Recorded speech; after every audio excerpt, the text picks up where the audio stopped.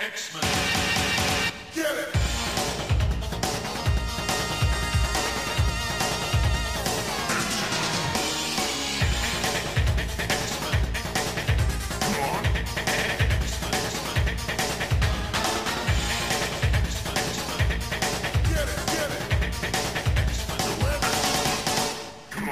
Hey everyone, and welcome to another fun-filled, exciting episode of Battle of the Atom. This is, of course, the only podcast that talks about X-Men on Mondays and ranks all the stories in sequential order, if that sequence is from best to worst and not in any sort of numbering or chronological state. I do this, and I'm Zach Jenkins. That giggly boy is Adam Reck. Adam, how are we doing today? I am good. I am excited to explore the gender spectrum today with our stories. So this should be a fun one. Yeah, this is an interesting batch of stories we got together, and it's something that I like. Like we talked about, I'm not sure how many back it'll be. 3 episodes back when this goes up about how we liked the X-Men bar stories because it's just those are fun. Fun one-shots that are character-driven, and you learn a lot about people, and you get good, fun family moments. And this is a lot like this. Now, just as a programming note, these are not the stories that Kelly Thompson gave us on our last episode, because that hasn't happened yet in our relative time frame. I don't know what she's going to pick, but we record things out of order sometimes for reasons. But now this was inspired by a selection from our audience. Is that correct? Not just from our audience. The member of our audience who sits here, listens to us on his commute or on his phone or whatever, and he says, you know what? I like what these fine folks are doing, so I'm going to mosey on over to patreon.com and throw in my $2. I am, of course, talking about Ian Gregory. So, Ian, thank you just a ton, because he selected... That's great. Yeah, he selected Uncanny X-Men Volumes 1, number 245, which is a comic called Men. Manly men. Manly men. Man, that's not a fun show. That's worse than this comic. That's the official ranking right now. 2.5 Men. Every episode is worse than this issue of X-Men written by Chris Claremont with pencils by Rob Liefeld, who I think is the only creator on Twitter to have banned me and blocked me. And for the life of me, I don't know why. I may have made fun of... You got blocked by Liefeld? Yeah, really? It's the weirdest thing. I may have made fun of Liefeld feet once, but come on, I'm a comic book fan. People do that. I'm generally nice on Twitter, I feel like. So, I don't know. Think what you want about Rob. He's a lot of fun on social media. He does a good job. He knows what he's doing. Rob Liefeld, the creator, I have respectful criticism of. Rob Liefeld, the human, at this point in his life, seems like he's a pretty chill dude. Like, he got past his 20s where stories go about him maybe not being the best human, but he seems like he's a pretty nice, reasonable guy right now. So, more power to him. He drew this comic, by the way. Yeah. If you've never seen, have you ever seen the Image documentary, The Image Revolution? I have not. It's been on my to-watch list in my mind, but not on my Netflix because I've never searched for it. I always hear it and I say, I should watch that at some point. It is a blast, and mainly because of Liefeld, because he's on there and he does the most wicked Todd McFarlane impression, and he's just very, very funny throughout the entire movie. So that's worth catching up with. It's very, very amusing. Okay, well, here's the thing about Todd. And I'm just gonna we're getting into Image Corner here, but I think it's necessary. Did you know that Todd doesn't eat? He doesn't eat? Could you elaborate on that? He chooses not to eat on several occasions, if he's really focused, and his assistant will not let anyone bring him food for days on end. This is a rumor. Really? I cannot source this except for back to some interview that I listened to, but I listened to a lot of podcast interviews.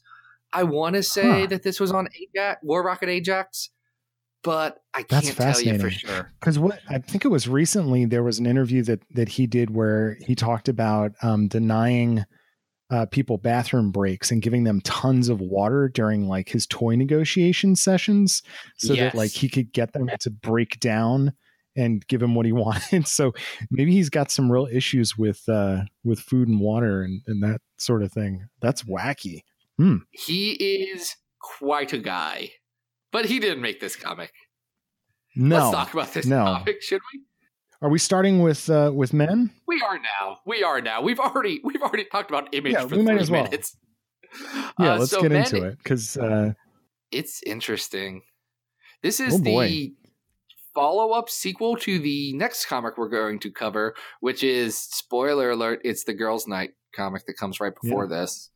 But this is all the X-Men have just been infernoed.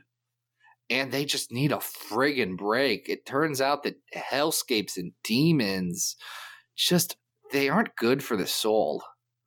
So after seeing all the ladies, take a break and have a good time, the men decide, and by men, I do, of course, mean Wolverine decides, they don't get to go to a bar without me going to a bar, which is a very Wolverine thought process. That's right. Now, the other big thing that happens is that aliens known as the Conquest want to take over the Earth and start in Australia.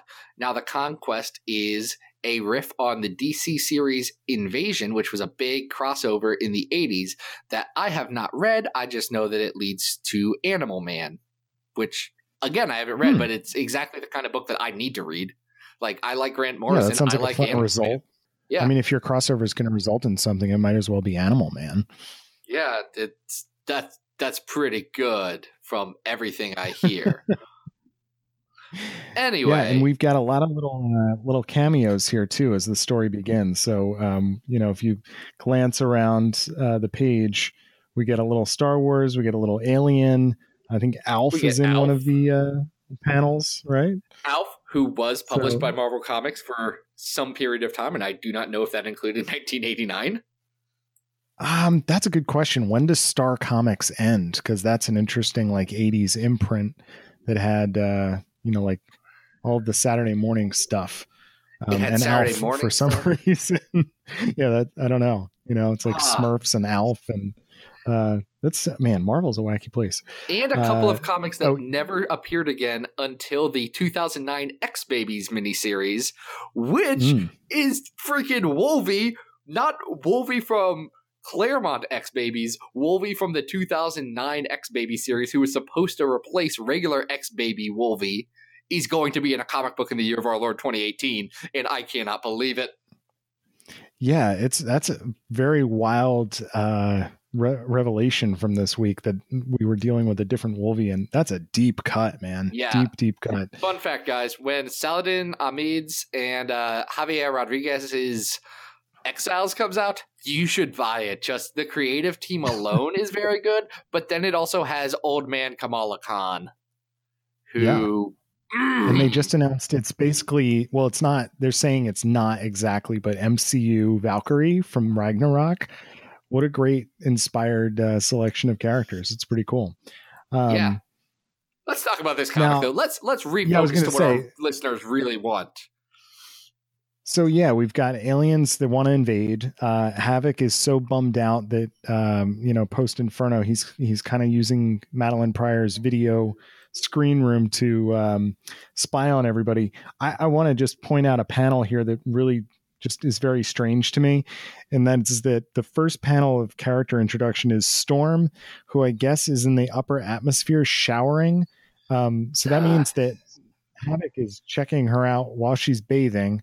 And then on top of that, Gateway is in the panel as well, somewhere below her.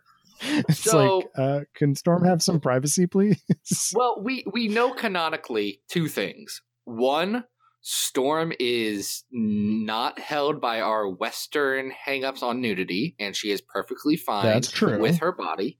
And two, Claremont really likes to draw or to have people draw Storm showering. This is a constant threat. This is like him having people mind controlled. We're going to see some ex ladies bathing in the other issue we're gonna do too. I just thought it was interesting that Havoc was using his spy equipment to do that. I'm not sure how, Havoc, but Havoc's a weirdo. Havoc can be a weird boy, and he's depressed. So Wolverine decides they should go to a bar because Havoc's depressed.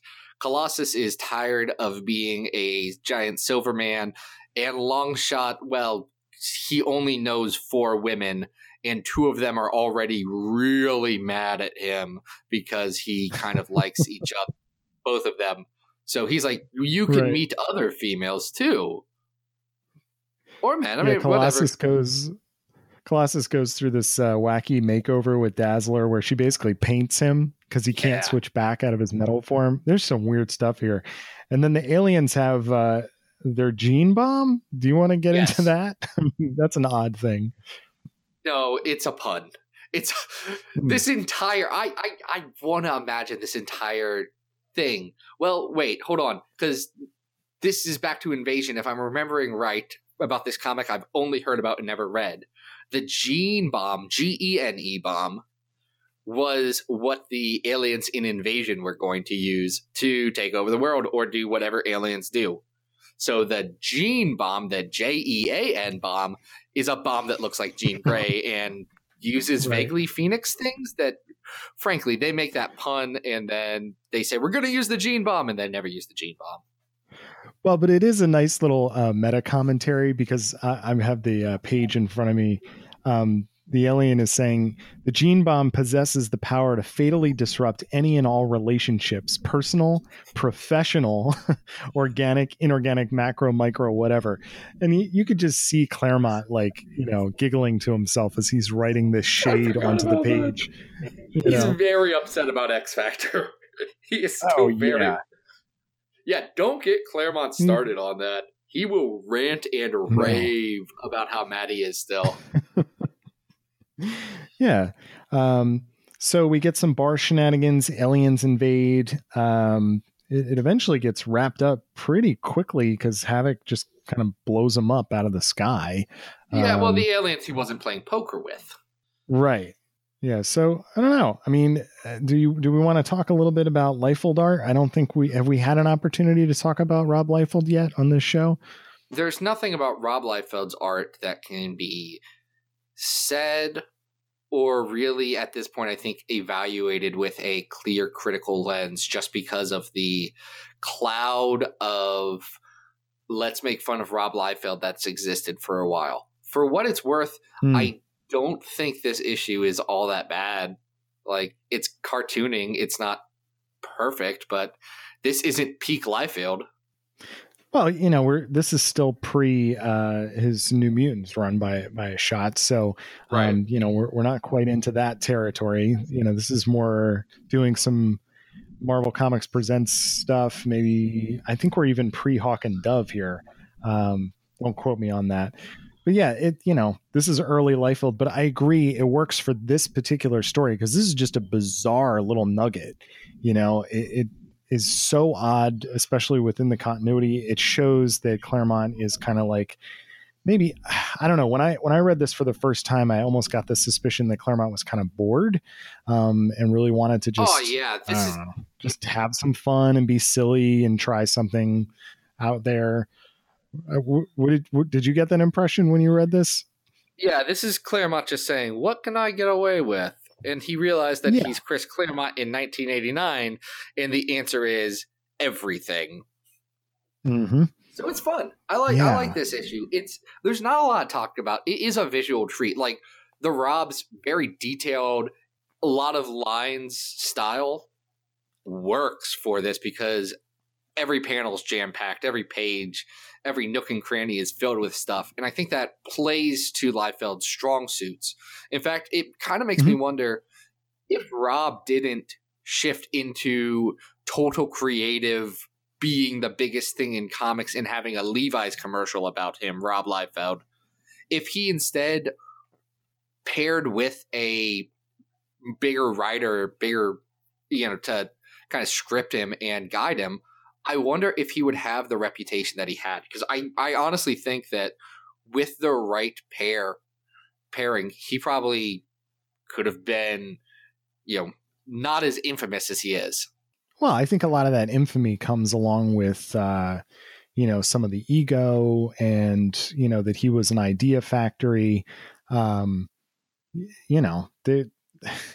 Like you said before, there's been so much commentary on this era and what he was all about, and where it goes. And that's why I have to recommend that documentary again, because it does speak to him looking back with a lot of humility as to how outrageous that got.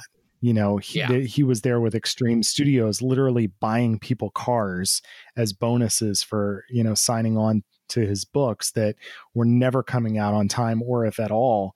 So, it's an era of excess that I don't know that anything really could have course corrected.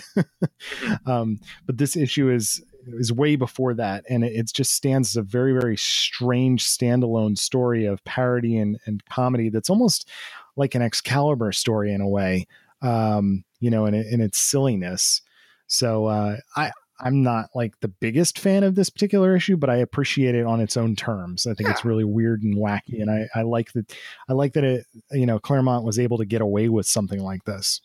I think it's very refreshing between Inferno and the severe darkness of the X-Men just losing so much that's about to come out. Like this is the kind of stuff that makes Claremont's run feel well-paced, because he gives you and we're going to have 2 fun issues before things get bad again. I think that works. Yeah. Now, where do you think we should rank this on our big list? Because right now we have 60 comics on here. Number 1 is Days of Future Past.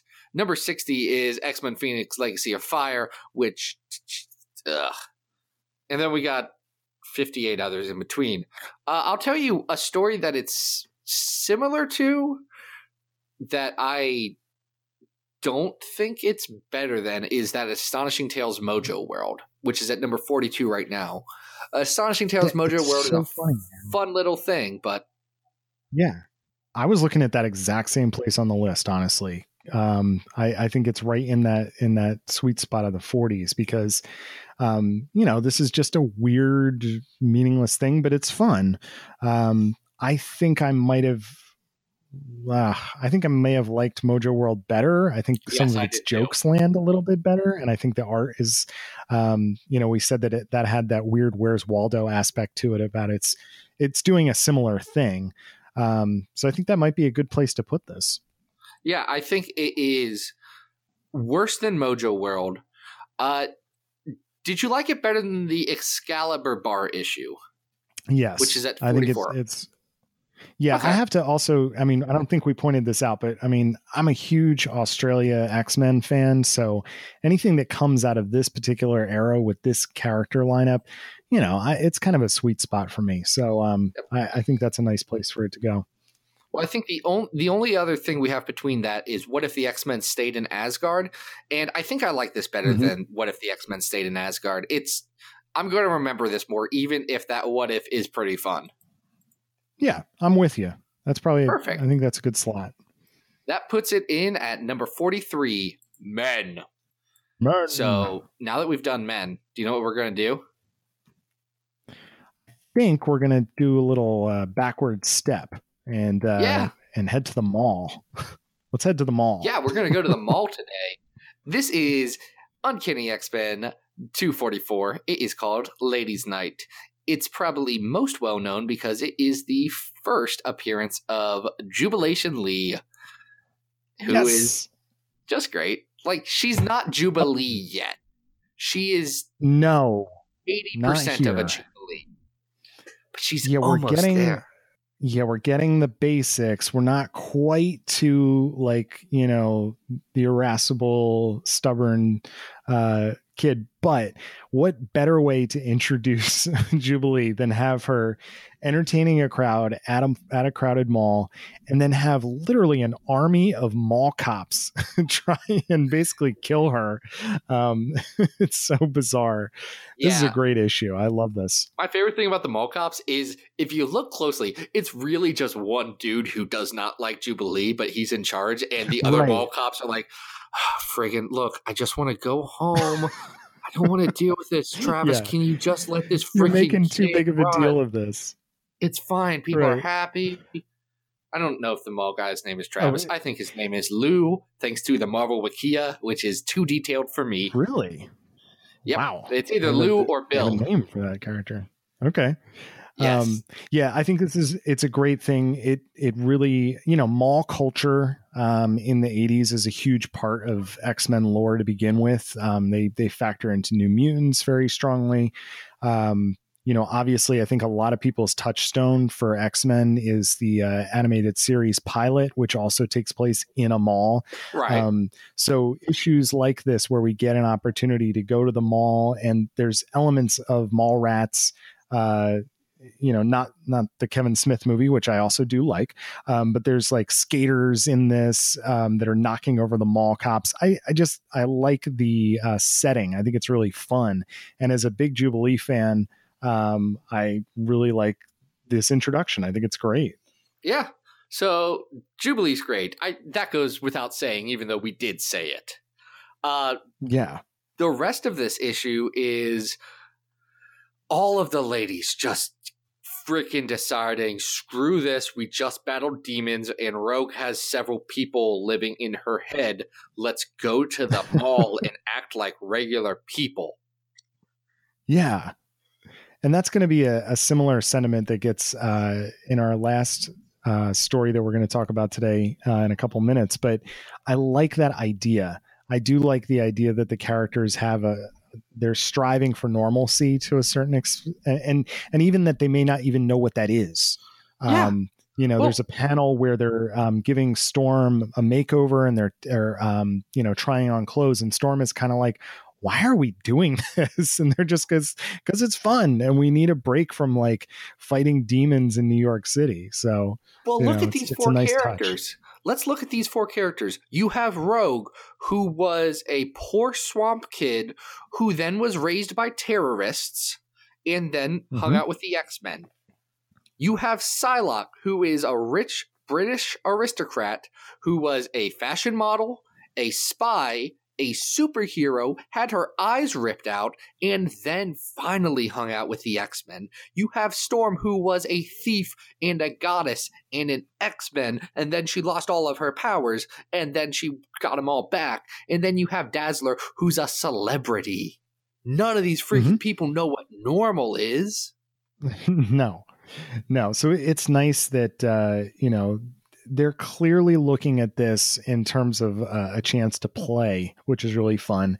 And then, as if that wasn't enough, with the introduction of Jubilee and then these guys just kind of doing a hangout thing, we get leftover from the Inferno. M Squad returns, the Chris Claremont little Ghostbuster knockoff weird thing, which is maybe an unnecessary touch on top of what's already going on, but it adds another level of just silliness to this story that's kind of fun.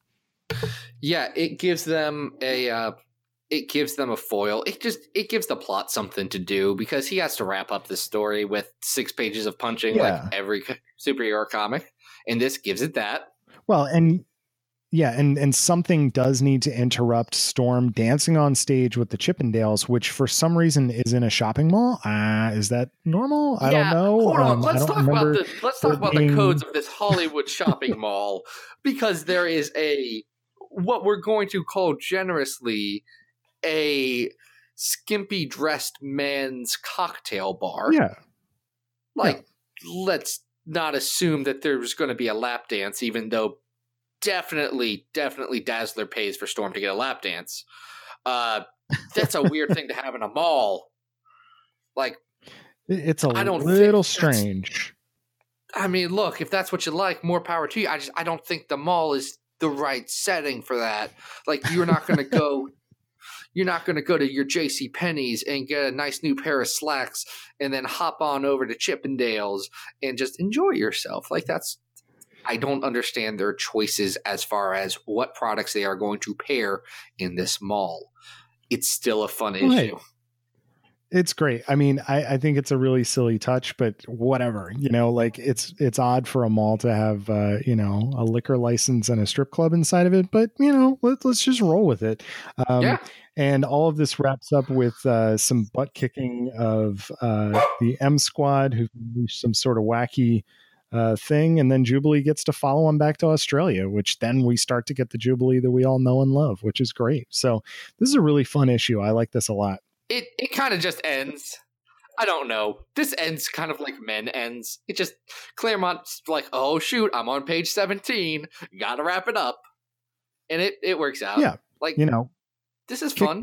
Kick the M Squad out. They've got this like machine, and then Jubilee gets to follow him back home through Gateway's portal. Yep. And it is kind of insinuated that Gateway leaves the portal open so that Jubilee can follow them back. Oh yeah, Gateway knew what he was doing. That's a nice, it's a nice little character touch. Well, you say that like Gateway has any real defined characteristics, because Gateway has no characteristics until he dies unceremoniously in Uncanny X-Force years later. Yeah, the only reason I mention it is because in Generation X, Gateway does come back, even in the back in the Bachalo issues, and the interactions between Jubilee and Gateway are really funny. I love the way that they communicate back and forth. She's always yelling at him. And I don't know. I like the idea that Gateway, for some reason, thought it was necessary to bring this little brat into the X-Men continuity. So it's really fun. Yeah, this is a good issue. It has Claremont writing Storm perfect. This is Claremont getting his characterization right for everyone, and I like it. I like it better than Men, for sure. Yeah, me too. Oh, and I think we'd be remiss. We spent a little bit of time talking about Liefeld, but Silvestri, I think is maybe like one of the most chronically underappreciated X-Men artists for his run. He's outstanding, and he does a really good job on this issue. I like the way he does all of the cartoony stuff versus the fashion-y stuff, and it's good. So in terms of ranking, I don't know. I like this one. I think there's a lot going for it. It's better than Men. Where are you looking on the list? I'm going to say something that some of our listeners may find controversial, but I stand by this. I think this is better than Inferno. Okay. Because I know it's better than X Factor spot. 27. Mm-hmm. And I think it's better than Inferno. I'm not sure that it's better than that Howard the Duck story, but I kind of want to put it ahead of that because I'm looking up towards maybe, and I'm being jaded a little bit here and guided by my love of Jubilee. So I may even put this ahead of the first arc of Ultimate X-Men, or it's got to be somewhere in that area, I think. I'm not sure I like it more than Mojo Mayhem, though. I don't think it's better than Mojo Mayhem, because Mojo Mayhem is, again, kind of a wacky adventure, just like both of these stories. But Mojo Mayhem has Art Adams, and no matter how good Mark Silvestri is, he's not Art Adams. I'm with you. Where do you feel? How about Ultimate X-Men? I think this is probably a tighter story than Ultimate X-Men, but I do have a lot of good feelings towards that first volume of Ultimate X-Men. I like this better. I know I like it better than that Howard the Duck, even though that Howard the Duck is very good. This is quintessential X-Men, where Howard the Duck could arguably not be on this list. That's very true. So I think that's a good spot for it. Let's do that. Okay. New number 30? New number 30. New number 30, Ladies' Night. Now our last one is a spiritual sequel to Ladies' Night, I think is the right way to put it. Yeah, I think that's a good, it's kind of like a spiritual sequel, if you will. Yeah. This is a controversial run to some people. In fact, I think this is probably the most like it or hate it run of X-Men. It's the Brian Michael Bendis Uncanny run. Because I know a lot of people who adore this run. They think it's great. There's a lot of people. I like it. Yeah, I like it too. We named our podcast Battle of the Atoms, so it's not just a catchy name. Anyway. No, I'm on record. I like Bendis's run on both Uncanny and All New. I thought it was a lot of fun, and I just wish it had a clearer landing at the end. But Friggin' Secret I don't know. Wars. I thought I had some really cool stuff going on there. It did. One of those cool things was Uncanny X-Men number 15.INH. Oh my gosh, that's a thing. That is what Marvel Comics used to represent that the book was a tie-in to the Inhumanity event, which was post-Infinity after Black Bolt blew up Attilan and sent the Terrigen Cloud into the air, but not the Terrigen Cloud that murders people. That came after. No, I think they're the same, aren't they? Isn't this the Terrigen Cloud evolved? The clouds? The Cloud wasn't murdery just yet. It turned into a murder cloud after Secret Wars because science and reasons. And I got some mixed feelings about that era of X-Men. There's some stuff I like. We've not ranked any of it yet, though. This whole, Infinity to IVX thing where they're just trying to make the Inhumans happen, and it just is like the Inhumans they're pretty cool on their own. Yeah. You know what I mean? They really don't need to be X-Men Part 2 because that's not what the Inhumans are about. And I find this whole thing just baffling as a need to kind of push. And I know there's all kinds of conspiracy theories out there about, was it, related to who owns the movie rights? And they're all wrong. Was there an intention? All those conspiracy theories are wrong. I don't buy into any of that. I can't tell you what my theory is. Yeah, please.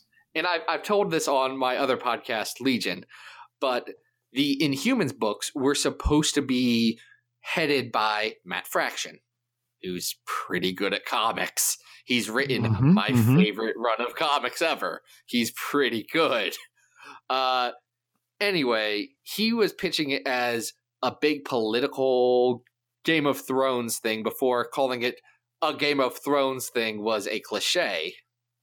So he was going to do that, but then he got fired or left the book.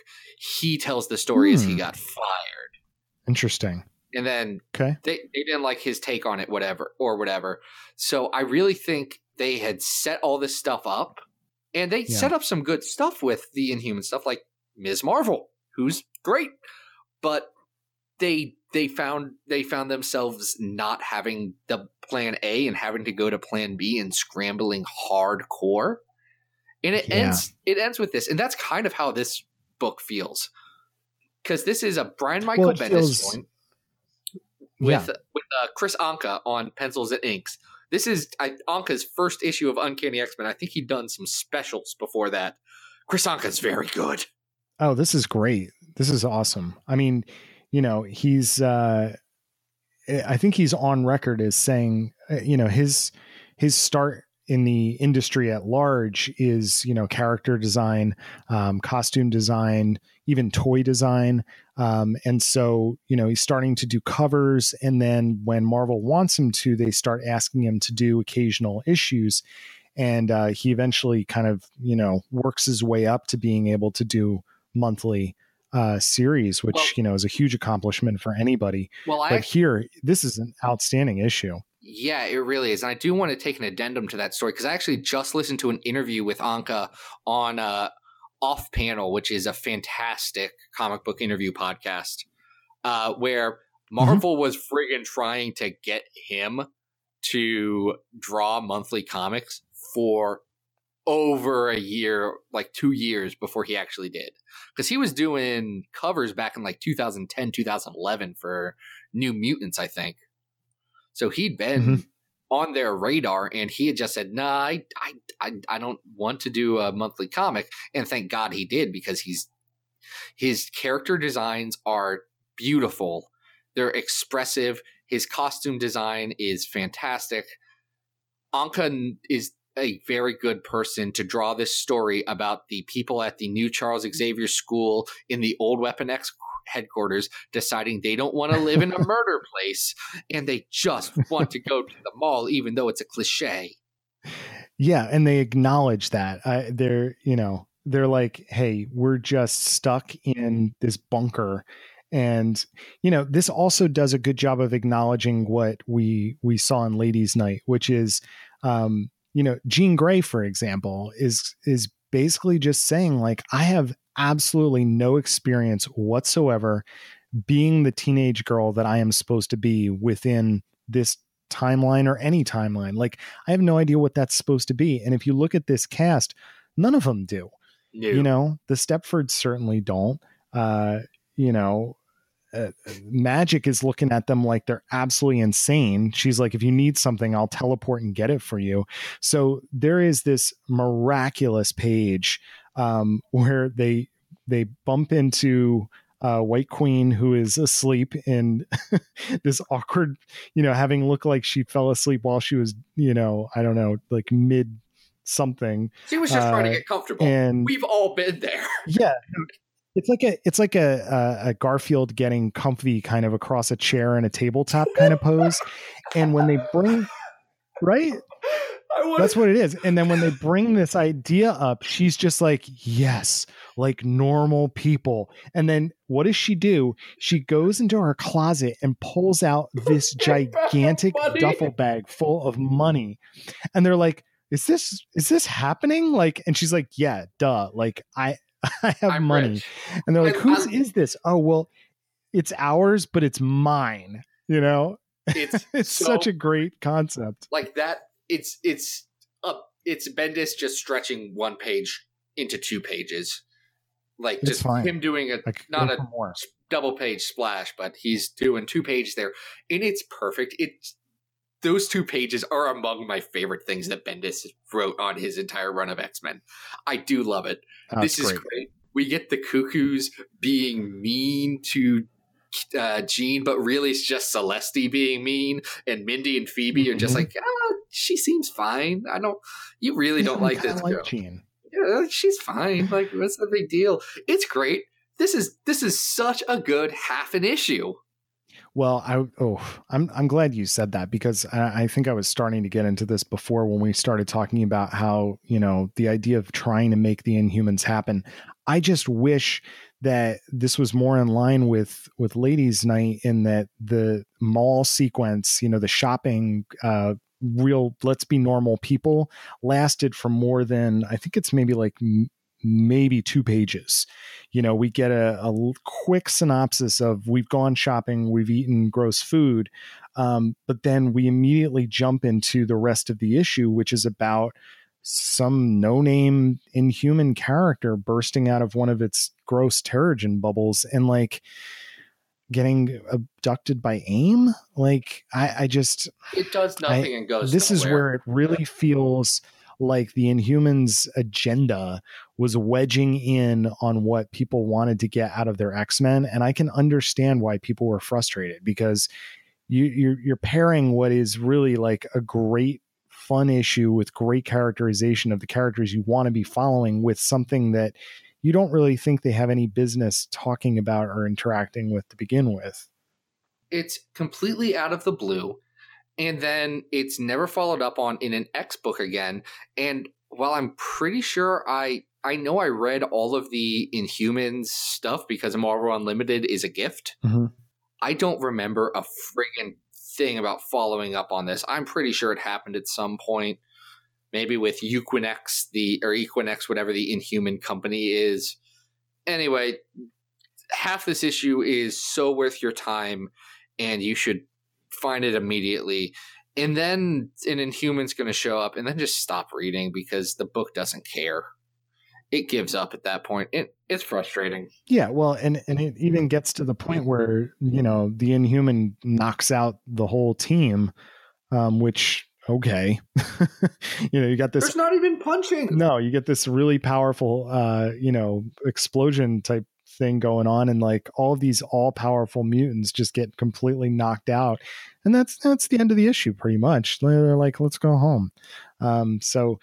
Definitely come for the great characterization and the fun first half of the issue, and then you're right, you could probably skip the rest, which makes it a little more difficult to rank, I would say. I think we think about the good and we think about the bad. I think I know I like it better or less than Ladies' Night. Mm-hmm. I like the good parts of it better than Men. I don't like the bad parts of it better than Men. Right. Yeah. I like the bad parts better than I like Deadly Genesis. That's my floor. Okay. I think weighed together, this is better than number 53, Deadly Genesis. Mm-hmm. Is it? You know what? I'm looking in the same area as where we just ranked Men, because I do like the first half of this quite a bit. I think Anka is doing a beautiful job, with it. I think I liked this better than the Excalibur drinking story that we just ranked in a recent episode. I was going to go below that. Okay, I'm fine with that. I mean, this is a story that is not essential, but it has some really fun character work in it. Because what I think actually it's most comparable to is Exiles, where we liked a lot of the concept and we liked a lot of the stuff that was happening in those first 2 issues of Exiles, but the actual execution and the plot part of it fell flat. Okay. Yeah, I would say then maybe we squeeze it in between Excalibur 91 and Exiles 1 and 2. It's got, really good character work, really good artwork, and maybe just kind of like it doesn't stick the landing. Yeah, so it is written, so it shall be. Number 47 on list, Uncanny X-Men 15.inh. Oh, that time they tried to make Inhumans happen, and oh boy. Do you know what's beautiful about that title? What, please. It tells me it completely describes all of my feelings for it, because it's Uncanny X-Men 15. Good. INH. Whoa. Okay. It immediately it shows the swerve right there. I don't know what I was expecting. Oh, I was expecting to have a good episode, and I think we did. Yeah, these are fun issues, and it was Ian, right, that recommended Men. So thank you, sir. We appreciate the support, and these are good stories. So I think those are good ones. Yes, thank you, Ian, and thank you to everyone on Patreon.com, all the fine folks who make the Xavier Files media empire, and especially the Battle of the Atom podcast happen.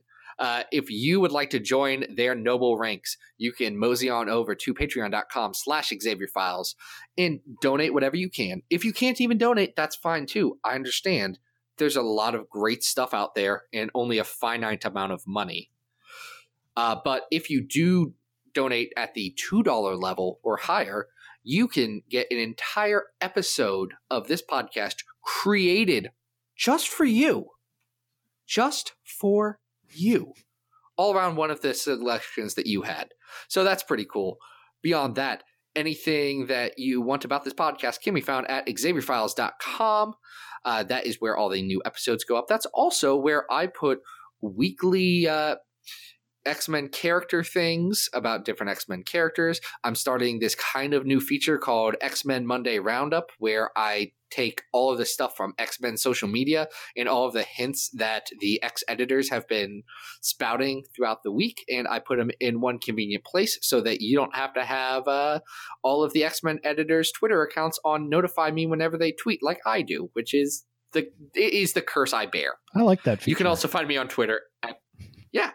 I'm really happy that it's like a thing that people are doing, but it's now meant that my phone gets just bogged down with terrible things. Because I'm sorry, Darren Shaw, I don't care what you had for lunch. Oh. But maybe you're going to talk about Dazzler, so I gotta know. I gotta know. Beyond that, you can find me on Twitter at XavierFiles and Adam Reck. Where can people find you? Online.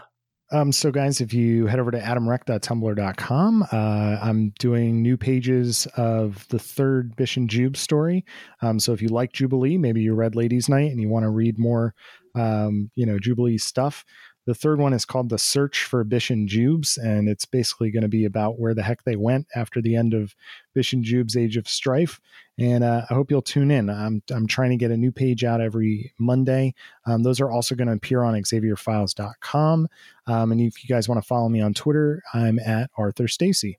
And guys, I'm going to tell you, I've gotten a sneak peek at where this arc is going, it has my favorite gag in all of Bish and Jubes so far. And I'm very excited. I'm excited for you guys to see it. Yeah, but that does it for this episode of Battle of the Atom. This has been Battle of the Atom, which is what I was supposed to say there, and I forgot. Isn't that right, Adam? Yes, this has been Battle of the Atom. And what do we hope? We hope that you survived the experience. Get it!